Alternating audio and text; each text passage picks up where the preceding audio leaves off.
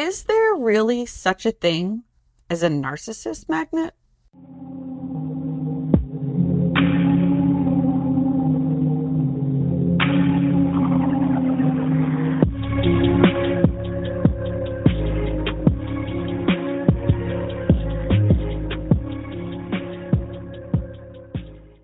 Hey everybody, welcome to Crime Over Cocktails. I'm Tiffany, your host, and today I'm with my guest, Dana.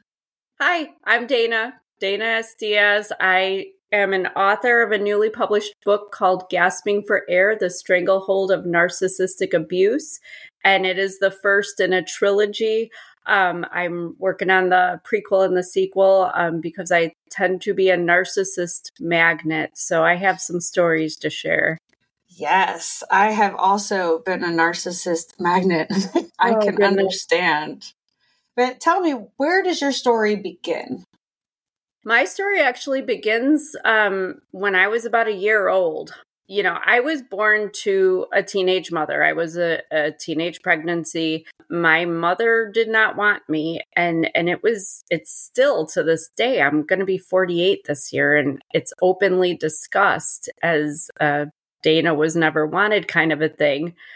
But when I was about a year old, she met who she eventually married and who she is still married to. And he is I always said he was the king of all narcissists. He's your typical overt, arrogant, look at me, look at everything I have, even though I probably screwed somebody over to get it. But here is everything I am, and he thinks there's value in status symbols and in money, and he perceives that as success. But, you know, at the end of the day, I was not his biological child. I did not fit into their idea of us being a family. I was just a burden. And so, obviously, I don't remember what happened when I was 1 year old and he entered our lives, but you know, my mother was very emotionally detached from me. You know, that I could always sense, but it wasn't until he came in the picture and started getting really comfortable. Like it was always when I was left alone with him, that he would start getting comfortable saying, you know, your mother never wanted you. I shouldn't have to pay for another man's child. Nobody's ever going to love you. You're a burden on us. You know, all this rhetoric that even as little as I was, I knew it was wrong. I mean, it feels awful when somebody says those things to you. And I would run to my mother and tell her, and she would go running to him and saying, why are you saying that to Dana? And he would say, oh, I never said that. I never did. So that's when the gaslighting began. But back then I was a kid, number one. I didn't know what a narcissist was, and I didn't know what gaslighting was. But it was all happening to me as far back as I can remember, and continues to this day, even though I have had no contact with them. So you know, it just never ends. I always say narcissists are like cockroaches. You just cannot kill them. They just keep coming out. Ain't that the truth? Yes, it absolutely is. So, yeah. So for me, when I say lifelong experience, I may not have a formal education. You know, I minored in psychology in college, but I'm not a therapist. I'm not a doctor. I don't have a PhD, but I believe that having this lifelong experience, you know, 4+ decades of, you know, being the target of multiple narcissists, I have a pretty good edge on what it is and how it works. And it's awful. It's awful. It really is. And it's just a perfect example that when you deal with something like that so young in your life, you tend to look for the same types of people without even realizing that that's what you're doing. Exactly, because that's a question. So the book that I have published already, that's out now, it is about my 25-year-long relationship with my ex-husband. That was something enough to write a book about. But that was the thing that everybody has asked me in personal life, on other podcasts I've been on, other interviews with the radio and whatever, is, well, if you were raised by a narcissist, how did you not see it? Well, number one, I was raised by an overt narcissist, whereas my ex was a covert And, just the word alone, there's a difference in how they come off. They're doing the same thing. It's just one does it, very directly and in your face. And, my ex, and being the covert, it was more insidious, and it was more kind of hidden in his own self-esteem issues and insecurities. So it wasn't as blatant. But I agree with you. I think that even though I knew how I was raised was wrong, and I mean, at one point, authorities, child services were involved. It was a whole thing. But I think in my life, I mean, I even remember in high school, I'm sorry, I go off on tangents when I talk. You'll get used to it.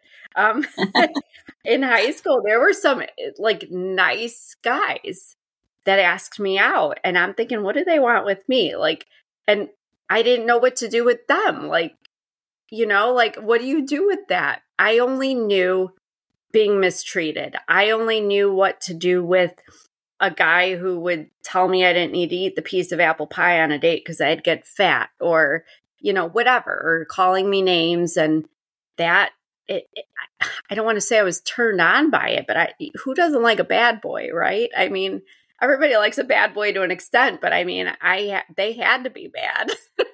Otherwise, I just didn't know what to do with it. I was just ill-equipped. I think when you grow up with trauma, chaos, whatever, you learn to associate that with love. And that's the end of the day. You think that's love, because I can say now, I am married again. Never thought I would be, but, somebody that I had already known for a while, we just realized we always liked each other a little more than we could. And now we can, so we do. But I call him my gentle giant, because he is quiet, which scares me. Quiet people scare me. And he's very just calm. I mean, you want to talk about the ultimate nice guy. That's my husband now. And I mean, even now to this day, I have processed everything I've been through in my childhood and in my previous marriage, but I still sometimes don't know what to do with it. It's a really strange thing. I don't want him to mistreat me, and I will never tolerate anyone mistreating me again. But sometimes it's just like, I find myself wanting to stir things up a little, and I get a little moody or feel a certain way, or, and he doesn't react to it, and it's not a thing. And so it kind of balances me out. But I think it's that, 4 decades of trauma creeping back in once in a while, like, okay, this is too good. The bomb's going to drop. Let's just sabotage this before it has a chance to be anything else, or before I feel anything more. And, then the chaos ensues, except that my husband isn't a chaotic person. So then I'm like standing there looking like a fool and like, okay, all right. I could say I honestly could completely identify with that, because my fiance is the complete opposite of all the tools and assholes that I've dated beforehand. And like when he would give me compliments, it made me uncomfortable. Like, Yeah. what are you doing? Like, it was nice, but at the same time, you're kind of like, I'm used to hearing I'm fat, ugly, and gross. So I don't really understand what you're saying. And still to this day, I self-sabotage our relationship because I don't know why. But I totally get it. Explain to you why. I think, if you're like me, you need to, when you come from trauma, you don't know what to do if it's not chaotic. Sometimes I've even heard that there's because I'm very psychosomatic. My body is very responsive to emotions and environment. But I think for me, at least, my body got used to some of the stress hormones and everything to the point where it was almost addictive, where when I'm starved for too long, it's been good for too long. Like, honey, it's coming. It's like the period, like it's just like once a month, we got to get a little, you need your little fix. It's like, it sounds, we're laughing about it, but the reality of it is, at least you and I, and hopefully many people become self-aware enough after all this, that we are with people who understand us. And like, I know for me, it's gotten better. Like I can stop myself. But I know like the first time I I honestly, it was something over a bottle of ketchup. I mean, it was that dumb, but I had to I had to stir some shit up. And my husband, he just put his elbow up, leaned again, and he just like he was just waiting for me to be done. And I'm, all riled up. And then I looked at him and he's just smiling at me, like just amused. And I'm just like straightening up and like, that didn't just happen, But we hopefully will get better as time goes on. But, again, like for me, I don't know how long it's been for you, but I'm going to be 48. So to have been among narcissists for, let's say, 45, 46 years of my life, it's going to take a little time, but it's helping. Definitely who you associate with and surround yourself with helps, but they also get the brunt of some of the triggers and some of the things that resurface every once in a while. Absolutely. Oh, yeah. I mean, just the fact that if you can have a partner who understands and is willing to like just let you be you, like he always says, you're crazy, but I love you. Exactly. And he loves my crazy. So it's like, all right, I know you're crazy, but I love you. I mean, my husband's family, I've known some of them almost 16, 17 years, and some of them actually, they had an intervention to stop him from marrying me. Literally. Oh, yeah, it was horrifying. That'll be in the sequel to the book that's out. That's a fun one. It's pretty juicy.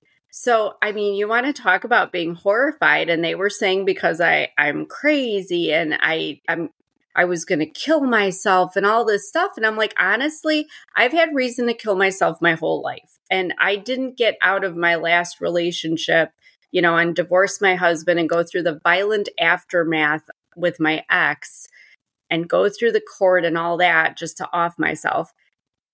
But at the same time, I thought, wait a second, I know I have issues, but how about having some compassion for people that have not had like the Beaver Cleaver life? Like, I'm glad that they did. And they had a loving mother and father who wanted them and loved them very much. And they're very tight knit. But it was a very hurtful thing to have people that I had gotten along with for so long suddenly turn on me. And decide that I wasn't worthy of being part of their family. It's hurtful. It's offensive. And I don't think that, I hate to say, I think a lot of people think that way.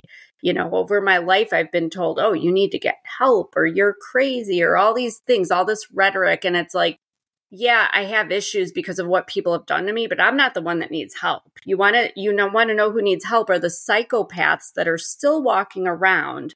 Never mind my ex-husband who became violent. There was a knife, there was a gun, there was a crowbar. There were all kinds of things that happened with him. Yet, where is he? Walking free amongst us.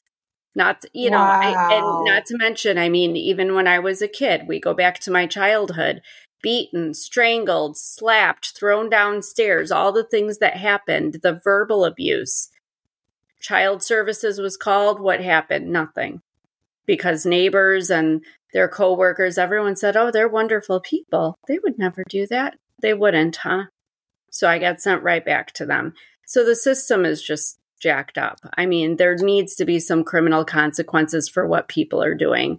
If our kids are being bullied at school, there's consequences. I don't think they're just enough, but there's consequences. But you go out, you're over 18, you're in the real world, then it becomes, oh, somebody's mean to you. Oh, you're just being too sensitive. Or maybe you're the one with problems. You need help. If you need to talk to somebody, you can't handle it. You're not tough enough. How about some people are just assholes and they should have consequences for what they're doing to other people? Well, and that's another reason why a lot of them reoffend, because they see that nothing's been done and they think I'm untouchable. Yeah, they often are, though, because how many times, I don't know if you've had this experience, but how many times has it happened to me where I have been, let's say, verbally assaulted, so to speak, by one of these narcissists in my life, and there are witnesses, and they turn around, they walk away, they didn't see anything. Or people that know about, I mean, like even now that this book is out, there are people that know us personally that have come forward and said, oh, well, it's not right that you said that stuff about him. Well, it's not right that he did that stuff to me. I'm sorry, but when I'm laying in bed at night and he's shooting a gun outside my bedroom window and I think I'm going to die, I think he is going to kill me, that's not okay. That's not just like a little dispute or an argument between an ex-wife and an ex-husband. It is straight up wrong. So I'm not going to stand here and be shamed for speaking up about it. That should have been attempted murder. It should have been. And do you want to know what happened that night? Is the police came. There were 6 squad cars at my house and he was not taken away. Mind you, this was after our divorce. He had not wanted the house, so the house was in my name. I was the only one on the title and the deed. He had waited until our son had gone and slept over somewhere else. They did not take this man away. My ex-husband... And he had a gun. That he shot. He had a gun on his hand. My neighbors witnessed it. My neighbors even came forward and admitted that he had been over there not long before that, talking to them basically about how he was planning to murder me. He wanted me dead. They just assumed he was just drunk because he was always drunk and that he was just rambling nonsense. But when they heard the gunshots, so that is unreal. The police come and they leave him there. Not his property. It is not his legal property. It is mine. And I'm going to add a little more to this for those who haven't read the book. We lived in, I don't want to say it's completely rural, but we had a little 4-acre farm. So, I mean, gravel roads in the so-called country. Yes, we have neighbors. There's plenty of houses around us, but everybody has, some amount of acreage. So this is not like in a town or in a city. So for the police to tell me, okay, well, we can't do anything. We got your side of the story. He said he didn't do it. He's obviously drunk, but we can't arrest him just for being drunk. It's disturbing. Being drunk and using a firearm. Exactly. And I said to them, so what do I do? This is my home. I was trying to sleep. It's the middle of the night now. What am I supposed to do? And they're like, well, that's up to you. I said, well, I'm sure hell not staying here if you're going to leave him here. And he refused to leave the property. So I said, well, I'm leaving then. And they actually, they wouldn't arrest him. But the funny thing is, I didn't even ask them. On their own volition, the cops decided that 3 of them would stay with him so that to make sure he didn't follow me. And 3 escorted me, 2 in front and 1 behind, to where I said I was going to go spend the night. So you won't arrest him. You won't file any charges against him. But you're obviously concerned for my safety because you're escorting me and making sure he doesn't go anywhere.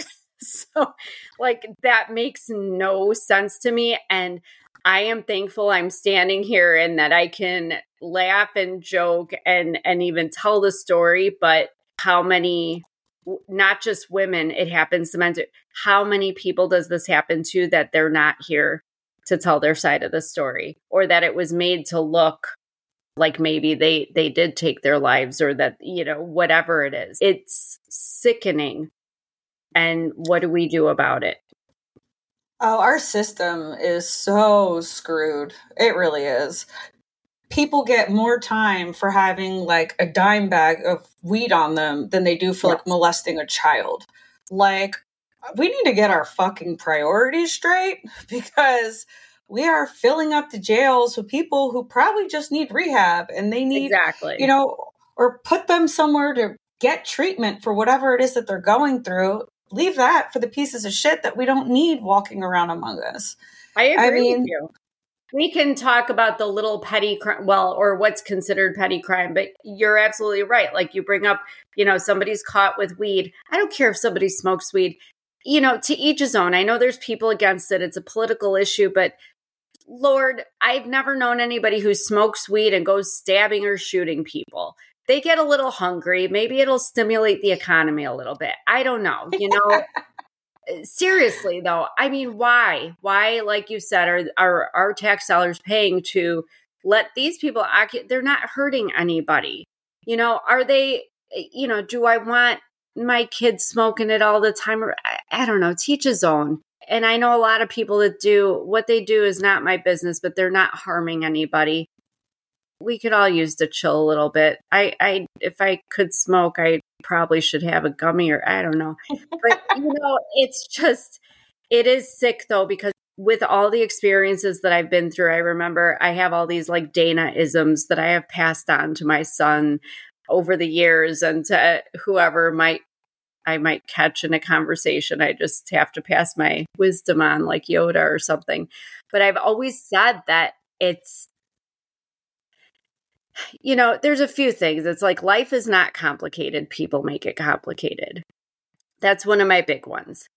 And I just feel like with everything I have been through, the other one I've told my son is like, you're walking around in life and you don't know the people that are around you. And that's where part of the complication comes in. You're walking through the gas station and through the Walmart, and you don't know. I mean, if you're passing by my ex-husband, you'd have no idea that he had done all these awful, violent, angry things to me, and that he wanted me dead. And it sounds like he was plotting to kill me. But he's walking around freely. He never had to suffer consequences.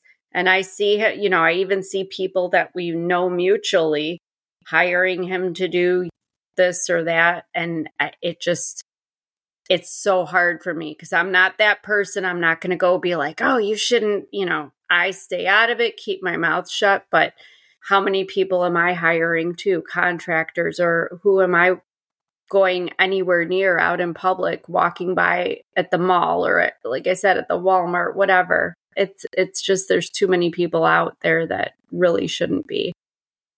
Oh, absolutely. We're picking and choosing the wrong ones. Yeah. It's crazy.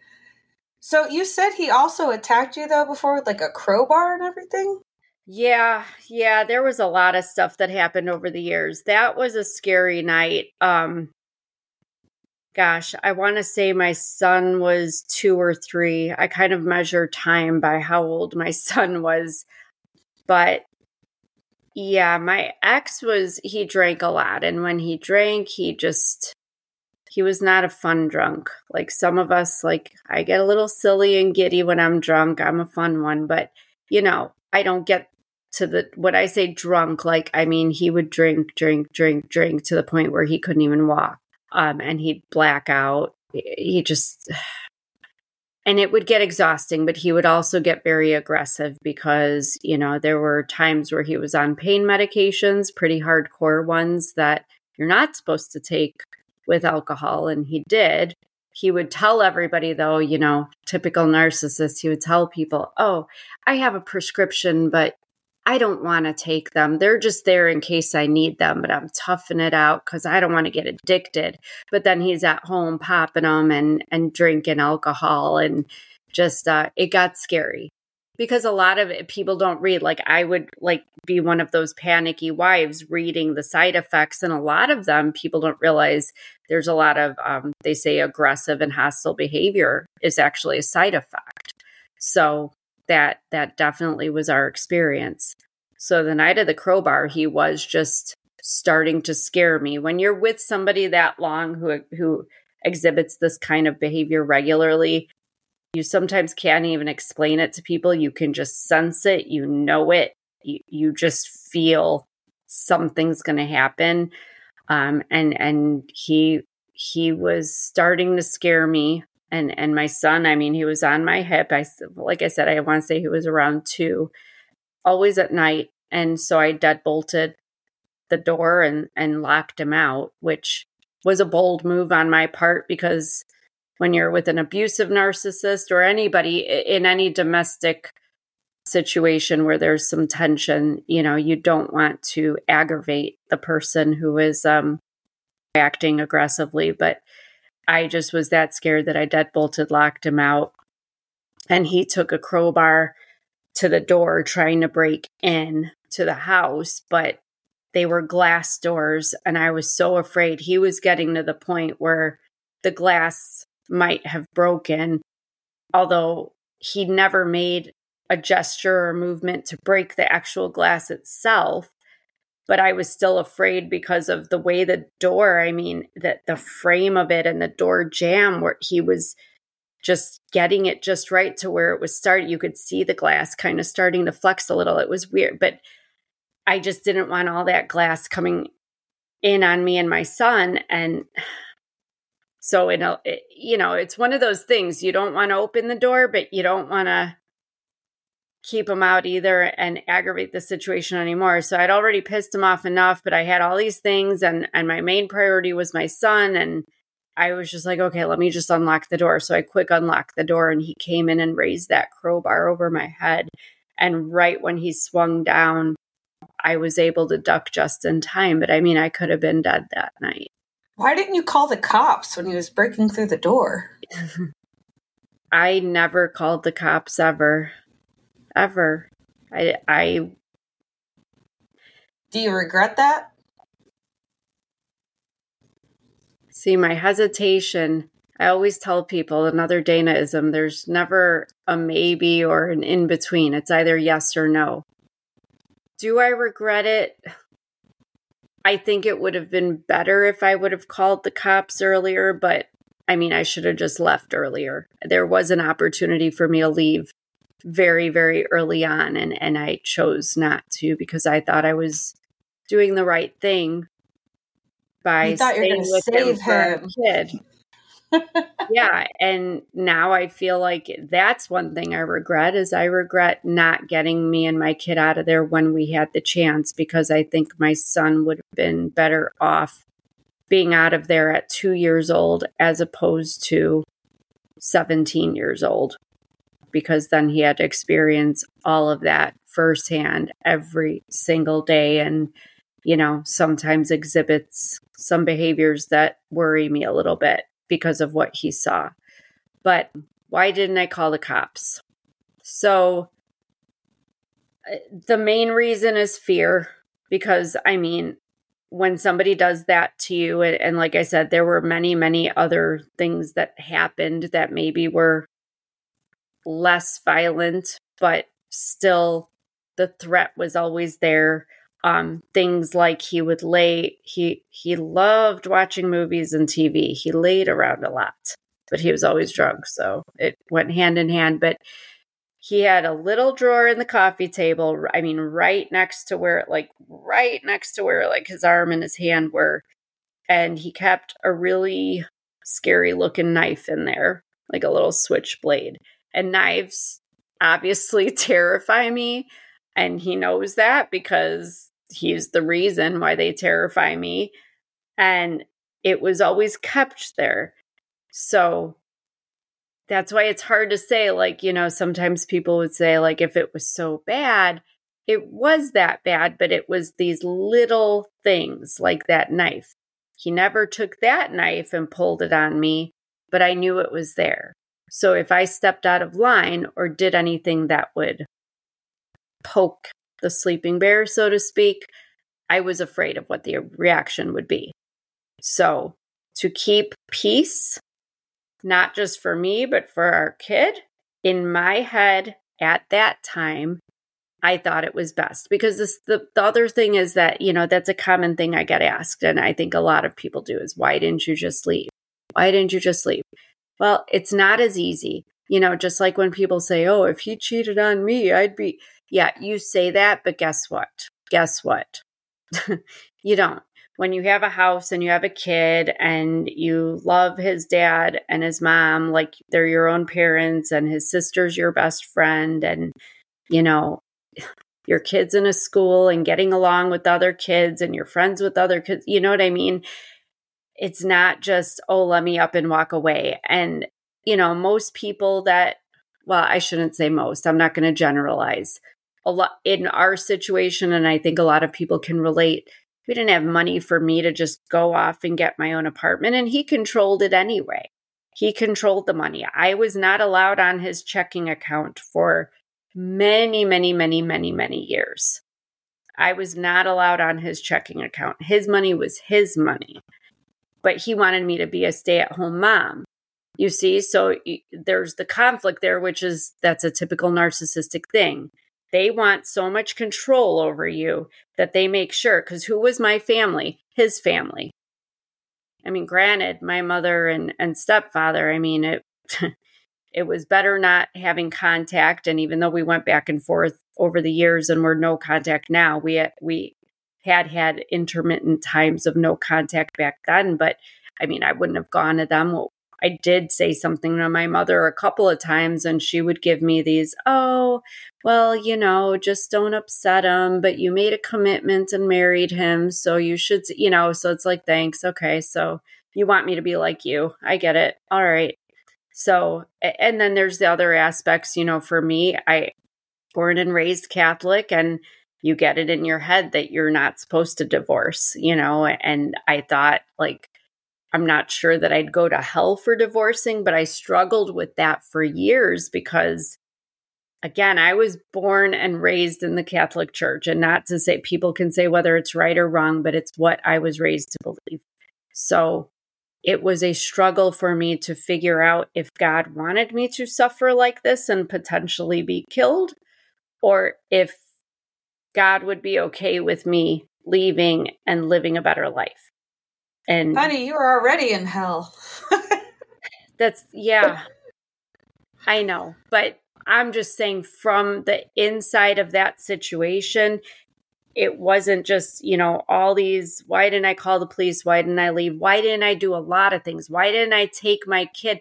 If it was now, being the Dana that I am now, I would have taken that baby. I would have walked. He could have the car. He could have my damn clothes. He could have all the shit and the money and everything.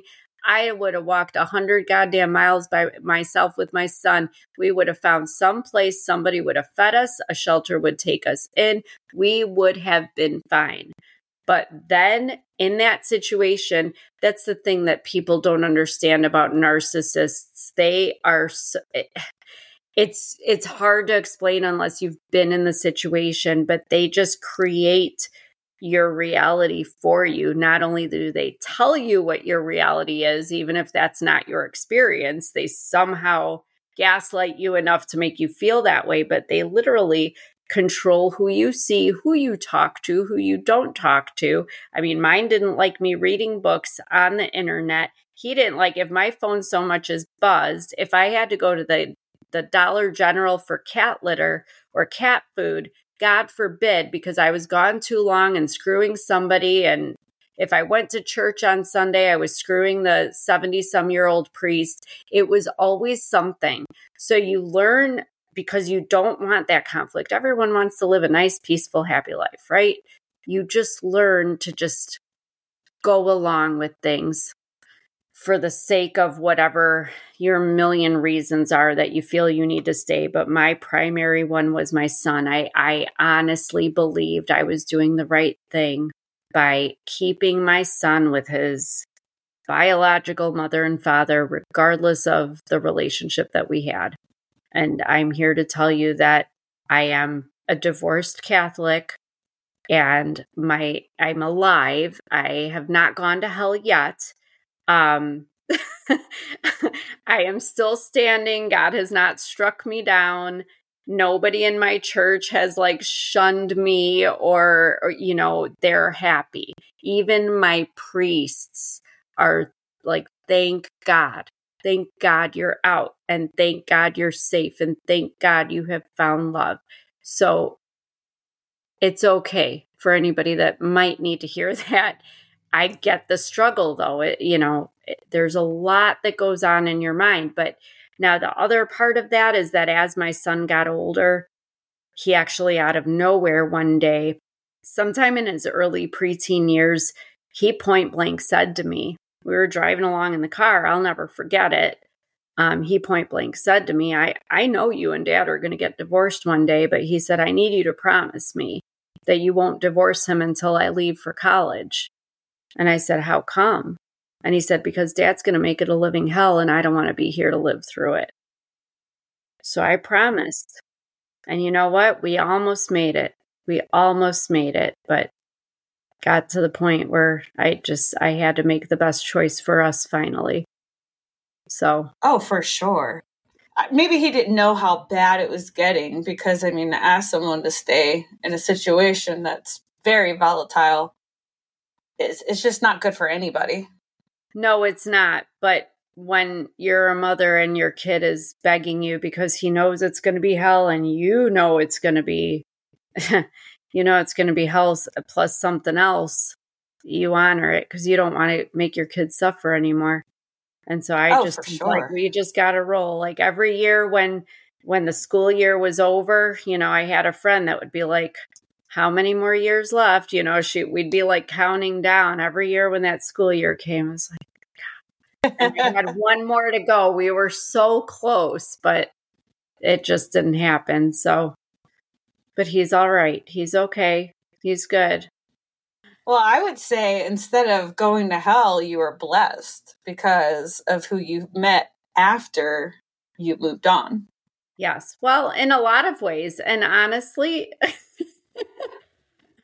my church came through the day after my divorce. I brought my divorce papers to the church and they didn't ask. Normally the annulment process is very long and difficult and trying. Not for this girl. No joke. It took about 5 minutes. They filled out the paperwork. They didn't ask any questions. It was $40 and bam, it was done. Nice. So it's like it didn't even happen, except it did. And Right. Again, we can laugh and all that. But yes, I am better off. I am glad that, and again, that was not the only reason, but I am glad that however it happened, however it worked, we got out and we're okay. I mean, it got worse. All this, the knife stuff and the gun stuff came after the divorce even because, he didn't get his way.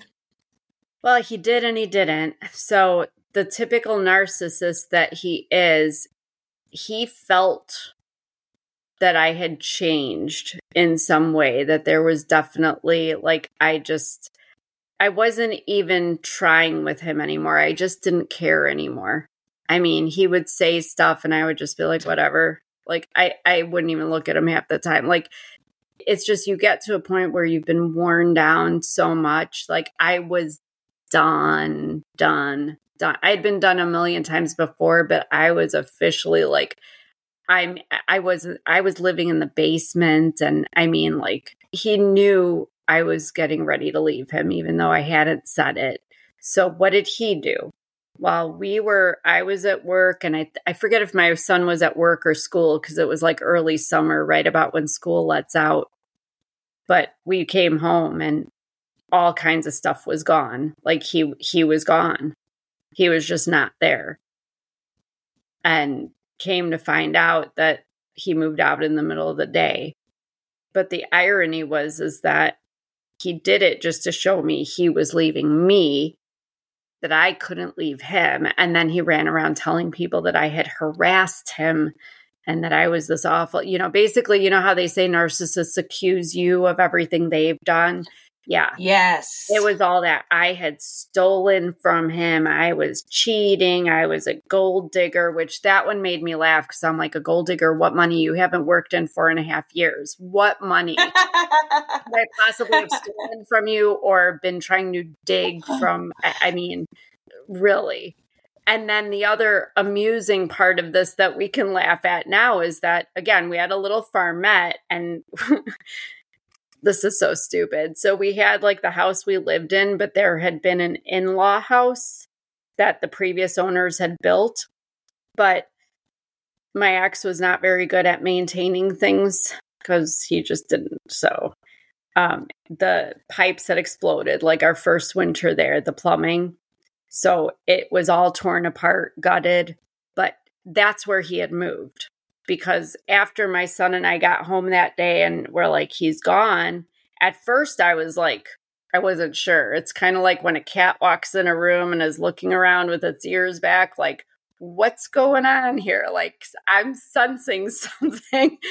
But then I realized that honestly, it was like I should have been upset and I should have been shocked or something. But it was like, thank God, Relief. then I don't have to fight on getting him the hell out of here, even though I would have gladly, I had already been looking for places, but I wasn't sure my son would come with me and I wasn't leaving without him. You know, again, more reasons why do people stay?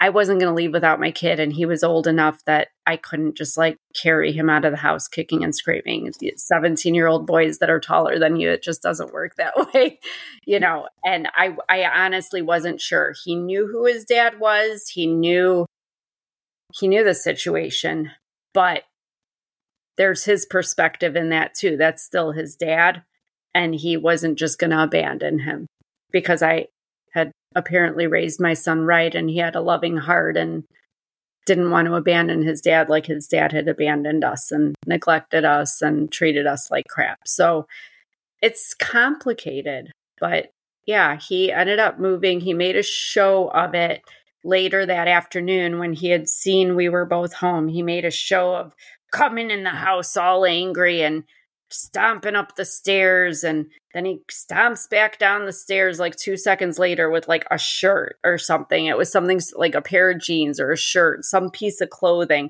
because he had to have it, I guess. But he never said a word. And then he walked out, and we're just watching him. And we watched him walk into the other house on our property. I'm like, oh, Lord. Like, and sadly, my son looked at me, and you know what he said? He said, just go get him, Mom. He's just doing this for attention. And that's when I just said, no, I said, I can't do this anymore. I can't, the games, every day, the games, the abuse, verbal, physical, financial, there was sexual. I can't do it anymore.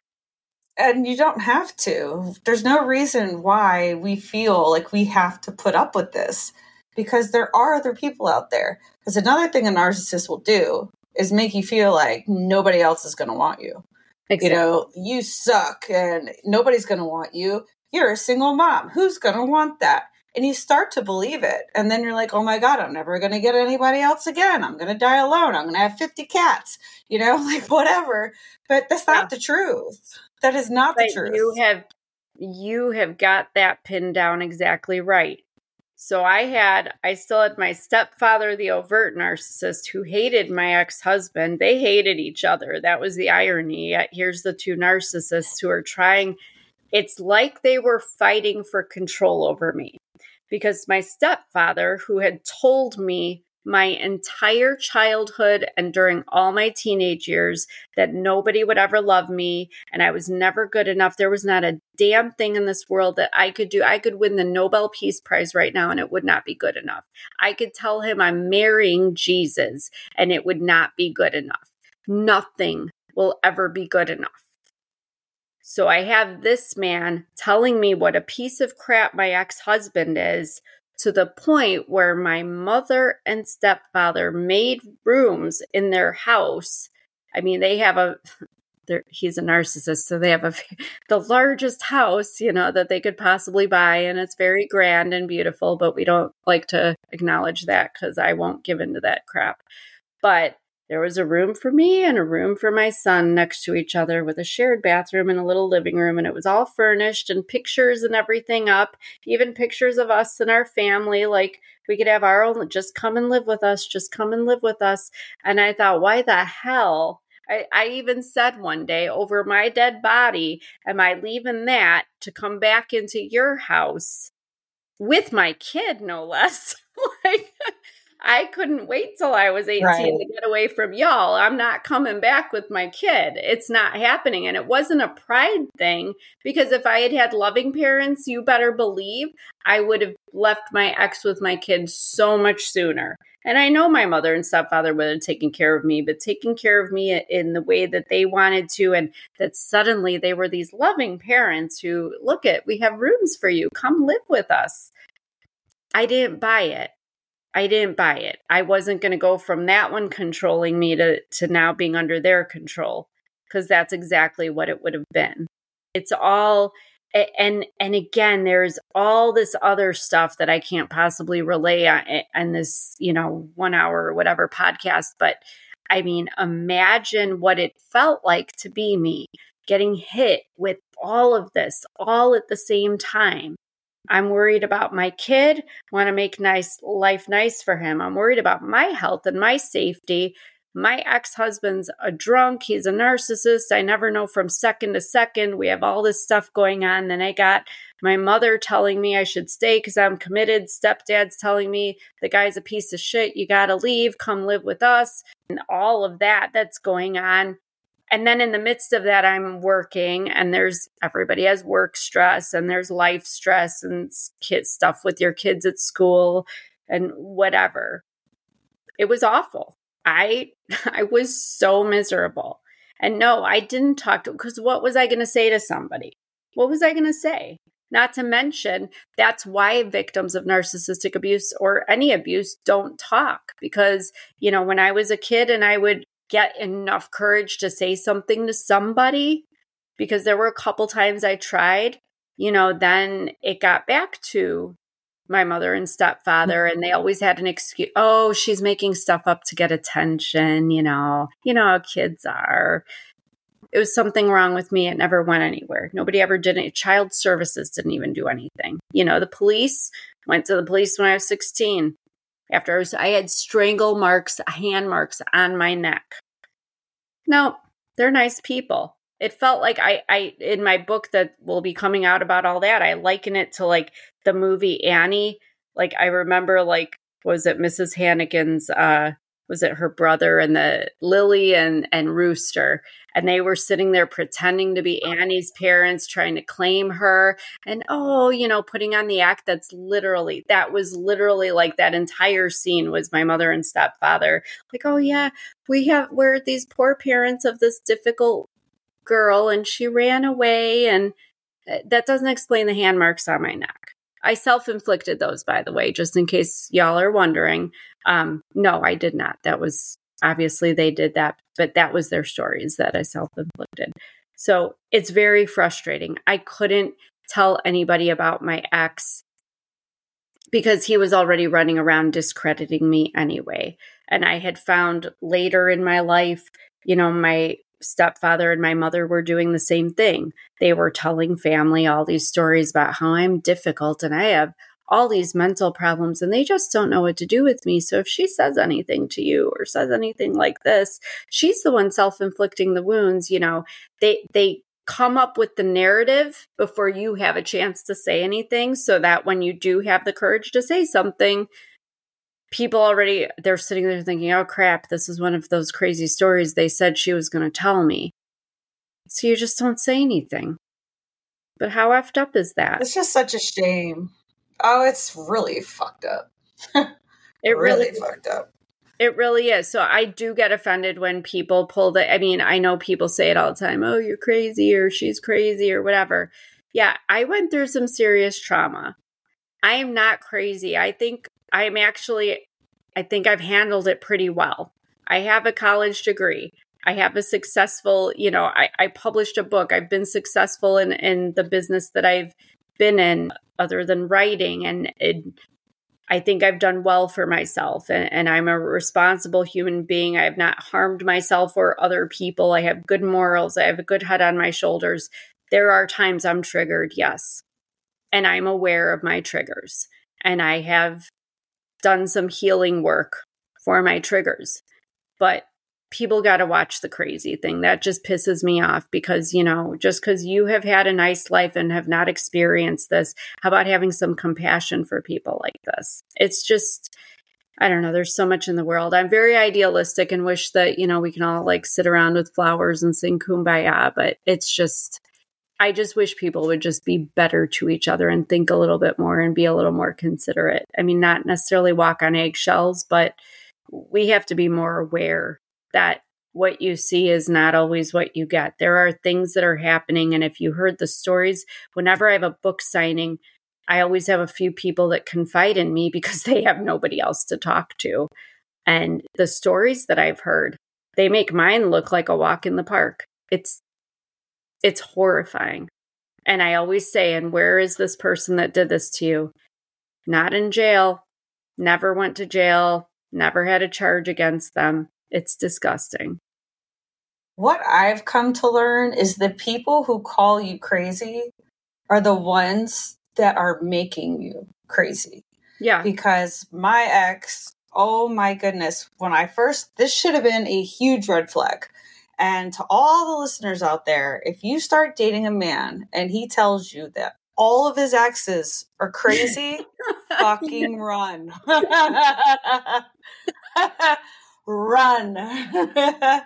Because you do become crazy. I turned into somebody I didn't even recognize anymore. Yes. But it was at his doing. It was a puppet. And oh my God, I'm like, bitch, you made me crazy. Yeah, and I don't like that they call that reactive abuse either, because I think that when I would have it was very rare that I would be bold enough to actually have a fit of anger or rage and blast back at him. And well, it happened with my mother and stepfather too a few times, but that is not reactive abuse. That is not abuse at all. I am reacting, but I am having a normal freaking reaction to somebody being a piece of crap to me and treating me like I am worthless and insignificant and disrespecting my boundaries and all these other things. That is a normal way to react when you have bottled it up, for what? To preserve their reputation, to protect them. And yeah, if you push me that far, I am going to defend myself. That is not, I don't like that term reactive abuse. That is reactive. It's some kind of reactive something, but it's a reaction, not abuse. I am not abusing you back. I mean, if you're feeling like you make me feel, I'm sorry. I know I'm supposed to come off as some wonderful spiritual hero, but good. I hope they feel a little of what I feel. And it's not my intent to go do that. But if I have a little reaction to you, it's a reaction. It's normal. That is what normal people do. I'm not going to you're defending yourself. Yeah. It's just upsetting. There's just like I said, even the verbiage has to change. But yeah, that is the thing. I think that you hit the nail on the head with that one too. You definitely have been through it, because most people don't get it unless they've been through it. But yeah, these narcissists, it's so complicated. I mean, there's people that study them for decades, but I don't understand why there isn't some consequence. They say they lack remorse and they have no empathy. Then why are they allowed to be? I mean, there's rapists and murderers that have remorse.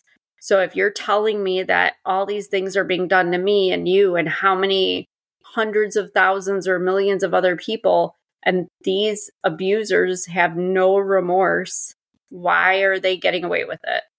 Because that scares me. That scares me more than somebody who's a convicted felon that is actually sorry for what they've done and trying to make a better life for themselves. Right. Well, the sad thing and the scary thing is half the time they don't know what they're doing is wrong, because it's me on a pedestal, me. The world revolves around me. And so everyone's going to do what I want, when I want, how I want. And when it doesn't, they throw a fucking toddler tantrum. And that's the truth. And that's why I have such a big issue around, I think one of my biggest pet peeves with regard to narcissists are, going back to when somebody witnesses a situation, as I've had things happen to me that people have witnessed, but they don't say anything. They don't do anything. I mean, am I expecting you to, people say, I don't want to get involved, but I mean, looking at somebody and saying, you don't need to speak to her like that. It's very simple. You're not getting involved. You are setting a boundary for the victim, who obviously is afraid to or unable to or whatever it is.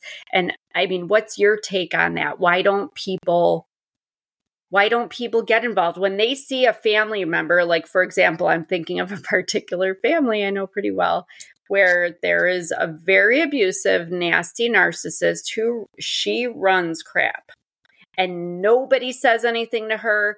Everybody knows that's just how she is. Oh, you don't want to upset her. And they tiptoe around her, but nobody challenges her. Why? Why is that? I think either A, because she doesn't do it to them, so they don't get that done to them. It's easier to watch it happen to somebody else than to deal with it yourself. So if Fair. she's sparing that person, then they don't want to get involved, because then what if it turns on me? I've been out of the loop. Now, if I start poking, now it might come towards me, and what you're going through doesn't look like fun. So I don't want to play along. It goes back to fear. It goes back to fear. Right. Yeah. Or they're just, again, scared, but fear. Yeah. Fair. And I mean, really, people ask me all the time, and I had to come up with a quiz for my website of, if you think you're, answer these questions to find out if you're with a narcissist, an abusive narcissist or whatever it is. That's my main thing. If you're afraid of somebody, if you're afraid to say something, do something, act a certain way, wear certain clothes, for me, it was afraid to listen to music, afraid to pick up a book and actually read it, there is any fear involved with anybody in your life, you want to talk about a red flag, you got to leave. You got to get out. But I just don't understand these family systems, because I feel like, we talk about what's wrong in the world and justice and the system, but it starts on the level of families. If families are enabling other family members to be this way, then they go out in the community and their churches and schools and the workplaces and all that, and they're allowing it there, then everybody in all those places is allowing this person to be that way. And then we get to the bigger scope, and then next thing you know, they're out in the world and like Putin blowing everything up and causing mass chaos, or like Hitler did. And I mean, it's just at what point, where does it begin and where does it end, and what can we do? That's something that we all have to ask ourselves. And I know that's a big question, and most of us will just say, I don't know, and go on with our day. But on a basic level, I urge everybody, every listener, everybody everywhere, just start with you. That's all you can do, and hope it has a domino effect. You can set boundaries, you can be assertive, you can be direct, speak your mind, but be respectful to people. Be kind to other people, be good to your kids. Kids need discipline. They're not going to like everything you tell them. I know, but you don't have to strangle them and throw them downstairs and tell them that nobody ever wanted them and that they should, nobody's ever going to love them. And if you're an a-hole that is doing that to your wife and your kids, and, people got to start putting their foot down. People need to realize the takeaway from it, because just because something happened to you when you're young, it doesn't mean, she'll get over it or they won't remember. Yeah. That is a lie. Yeah. And it literally sets that person up for the rest of their life. And people need to be more accountable for doing this to other people, because, you could literally ruin a person's life, or you could make them the next monster. You just don't know. No, you don't know. And like I have said in my book, and even, speaking to other people, one of the biggest reasons I wrote this book was not just to create awareness of what narcissistic abuse looks like, but the effect on me. So not just from my childhood, but being in the 25-year relationship with my ex, all of that narcissistic abuse, whether you call it bullying, domestic violence, whatever, even if none of them had ever laid a hand on me, all of those years of living in fight or flight mode pumped so much cortisol, which I'll make this a very easy biology lesson. Cortisol is a stress hormone that's kind of the sister hormone to adrenaline, but cortisol is not good for you, because they say cortisol pumps through your body as if you were being chased by a lion that wants to eat you in like the jungles of Africa. Literally, they say this. So when you are that scared that cortisol is running through your body, as it was for me, and by the way, it took about 2 or 3 years of going to different specialists for one doctor to finally figure out that that's what the problem was with me. I had dozens of symptoms: neurological, cardiovascular, muscular, digestive. I saw every specialist, and they all could find stuff wrong, but nothing firm. I was having a lot of autoimmune symptoms as well. it turned out I was having such high cortisol running through my body 24/7 for so many decades that I ended up, you can hear my voice is scratchy. I have a lung disease. It's a very rare lung disease, but it's very common among abuse victims. I have an oxygen machine that I sometimes have to wear, for a long time or for a little time. I get short of breath. They say with COVID, your oxygen levels go to 93% or lower. I've been as low as 83% oxygen at some days. I get the fevers and so they didn't have to necessarily kill me, but I have to live with this every day. So like you were saying, people say, get over it or move on. Don't linger in the past. I am living with it every fucking day of my life. I am better now. I'm getting better now that I'm safe and my nervous system's starting to relax a little, but it's still something that I will live with every day of my life. But at least I'm still alive because a lot of people don't make it out. But this is what it can do. They can kill you without actually killing you. Because I've never smoked a cigarette in my life. This is all just from abuse, from cortisol. How did they figure that out? Was it a blood test or? There is a test for cortisol. And, the funny thing is your cortisol levels vary during the day. So they test 5 different times of day. And I mean, all during the 24-hour, like I had to wake up in the middle of the night to take. So my doctor actually sent my test. They had Mayo Clinic do my test. And Mayo Clinic sent the results back and said that they must have compromised the lab sample because there's no way that the results could be what they were. So they had me do a second test and the test results were that high. So just to give you guys an example, your levels should be somewhere between 100 and like maybe 600 to 700, depending on the time of day. Mine were consistently around 2,540 and up 24/7. So if that gives listeners an idea of the fear that was in my body all the time for decades, why didn't I call the police? Why did I stay? Because I was freaking scared. That's why. Yeah, I get it. I think we all sometimes put up with more than we would like to admit that we did. We see the signs on the wall. We see the flags. They're waving, but we lie to ourselves about maybe it'll change. Maybe he will love me the way that I love him. Or it's just, there's so many different things. But yeah. It's not worth it. People don't see it either because you're trying to see things. You're trying to look at, because narcissists aren't stupid. They know when they're losing you. Suddenly they promise you everything and they're nice to you for like 3 days. And that's when they come out with the big guns. And so you have these bursts. It's not like you stay with somebody who, all this stuff I'm saying, it's not like it was like that all the time. There were signs that he could be good to me and that he loved me. And I believed it. But at the same time, I'm looking at it that way. Like you just said, we're trying to see the better part of it. But what is everyone else seeing? Everyone else is looking at you like you are crazy because he's such a nice guy. Oh, you're so lucky to be married to him. And even like you're looking at me, makeup, hair. I don't look sick, do I? I don't look like I suffer every single day.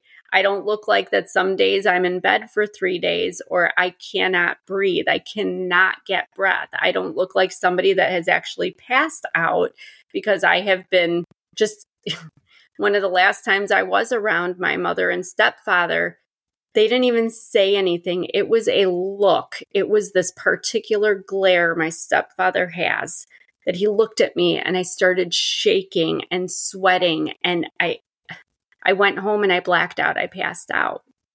They don't have to touch you. But things look fine. Things look fine. I look fine, don't I? I look great. Yeah. But you know what? Beautiful. Oh, thank you. I didn't mean it. No, but really, you are beautiful. Well, thank you. You're very sweet. But people see something and they don't know what's beneath all that. Just like they see a family showing up to T-ball games with cupcakes and smiling and, having a good time joking with other parents. They don't know what's going on at home. They don't know what's really going on. Everything's a facade. And we all put on a show. We all accuse the narcissists of wearing a mask. But you know what? When you're married to one, you put it on too.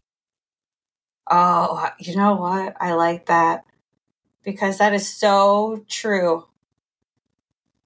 I like that. I don't like that, but I like that. Yeah, I was going to say, I don't but it's true. I mean, I had often said I didn't like the person he turned me into. I ended up being just as, by the end, just as manipulative and deceitful as he was. And that wasn't fair to me because that wasn't who I was. So on the upside, you're smiling, I'm smiling, we're laughing. People need to know if they are in a situation, whatever kind of domestic situation they're in, whether it's a parent relationship, romantic, whatever, or if it is, a friend relation, whatever it is. I understand you can't leave or get out until you feel 100% comfortable doing that and safe, most importantly, safe. But there is a good life waiting for you. It doesn't always, I know that I never thought in a million years I'd ever get out. Life would never be okay. I think I had that victim mentality, but life can be very, very different. It can be very different. It does not have to be the way it is forever. It can be different. And something else I like to point out is when you are in that environment, it's very negative. Yeah. So everything around you is going to feel negative. As soon as you can separate yourself from that, start the self-love, self-healing process.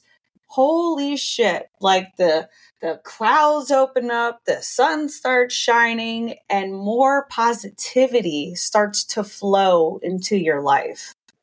100%.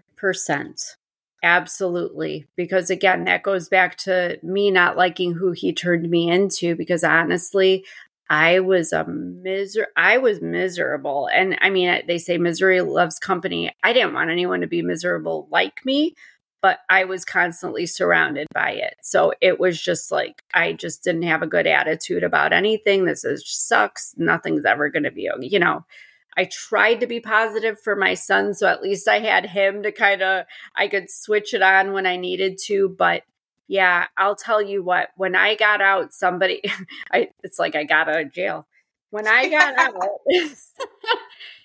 somebody said to me, man, it's like you were a wild animal that's been caged and now you're free. But you know what? It was like somebody opened the door to a trap and I looked out and I wasn't sure, is it okay? Is it okay for me to be out? Is it okay for me to do this?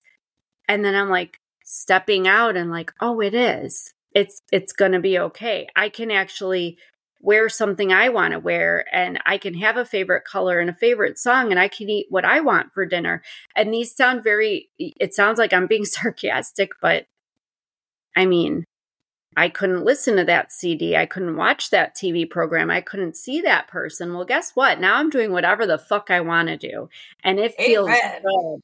And my husband, I mean, like I said, I've known him for years and his family. So, I mean, thank God that I didn't have to do like all that courtship and dating and all this meet the family crap. But he's such a good man. He just kind of just sets me free, like lets me be me, He probably doesn't agree with some things or doesn't like some things, but it doesn't bother him because I'm me. And he understands like a reasonable person should, that we are all made up of strengths, weaknesses, flaws, positive things. We're all very complex beings, but we should be free to be who we are and accepted for who we are as a whole, not just for the good parts of us, and not criticized or judged for the bad parts, or the parts that, let's say, need improvement. But it's a beautiful thing. I mean, there are times that I've even with him felt like, well, aren't you going to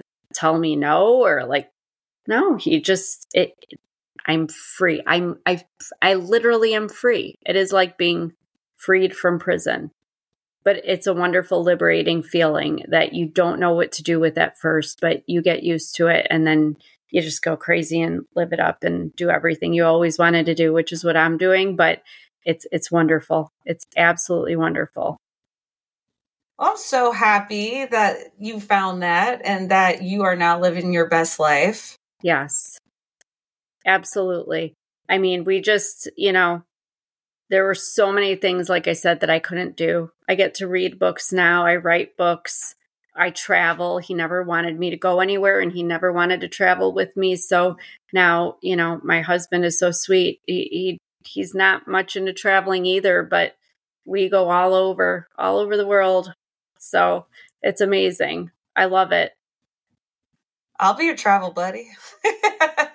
I'm always game. I've got a list. I don't think I don't. I have a list of places that I can't just be okay seeing on YouTube. I have to actually go there. So I've got Australia, Ireland, Italy. I've got a few places to hit. And all those are on mine too. Yes, we'll create a group event. We can all wear t-shirts that said like, I survived a narcissist or something. Oh my God. Yes. I love this idea. The Narcissist Travel Group. I love it. We could actually maybe make that a thing. I'm not even lying. They do this shit with everything nowadays. They really do. I actually had a friend that said, she goes, we should go on have a club, what did she call it? Oh, she said, we should have a Bad Mothers Club and go on a cruise. And I said, that would be weird wearing t-shirts that said Bad Mothers Club, because it would look like it's us and we're referring to our mothers. Like, I'm like, we gotta rethink this a little bit. But yes, we should all travel in groups and spread our positivity and let everybody know what we've been through and where we're going and what we won't tolerate. It'll be fun. I love that idea. Where can people find the book? What's that? Oh, where can we buy the book? Yes. Right now, Amazon. You can get the ebook or the print book. I have applied to have it sold in Barnes and Nobles and Books A Million and all the big stores, but I'm waiting because I didn't know when you're in. For anyone that wants to write a book, you actually have to apply and write essays. It's like a college application to have your book put on shelves of stores. So we're working on that. But in the meantime, everybody's on Amazon. You can go to my website as well, but anywhere books are sold. If you are a Barnes and Noble person, it's on their website, Walmart's website, it's everywhere. You just can't get the print book unless you go, I think, to Amazon. So, and I'll put links in the show notes to your email and to the book from Amazon. Yeah, and I'm on all social media. So if anyone wants to message me, I have had many readers message me with questions or just personal stories, or even just like, I'm having a bad day and I'll send you a smiley face and a heart and wish I could hug you. But I do actually personally respond to anything that is sent my way. I may not do so in a timely way because some of us are in different time zones, but I do respond to everybody. So I encourage everyone to reach out if they need anything. Yeah, I will have those resources available. Was there anything else you wanted to add? No, I think that would be it. All right. Well, I really enjoyed having you, Dana. So thank you so much for being here. It was a lot of fun. We'll have to definitely work on that round the world trip, I guess.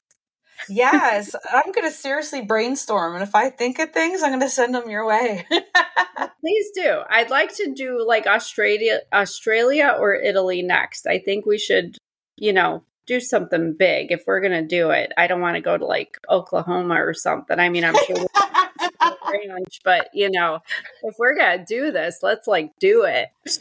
I love that. Yes. Thank you guys so much for listening. If you know somebody who could really use this episode, please share it with them.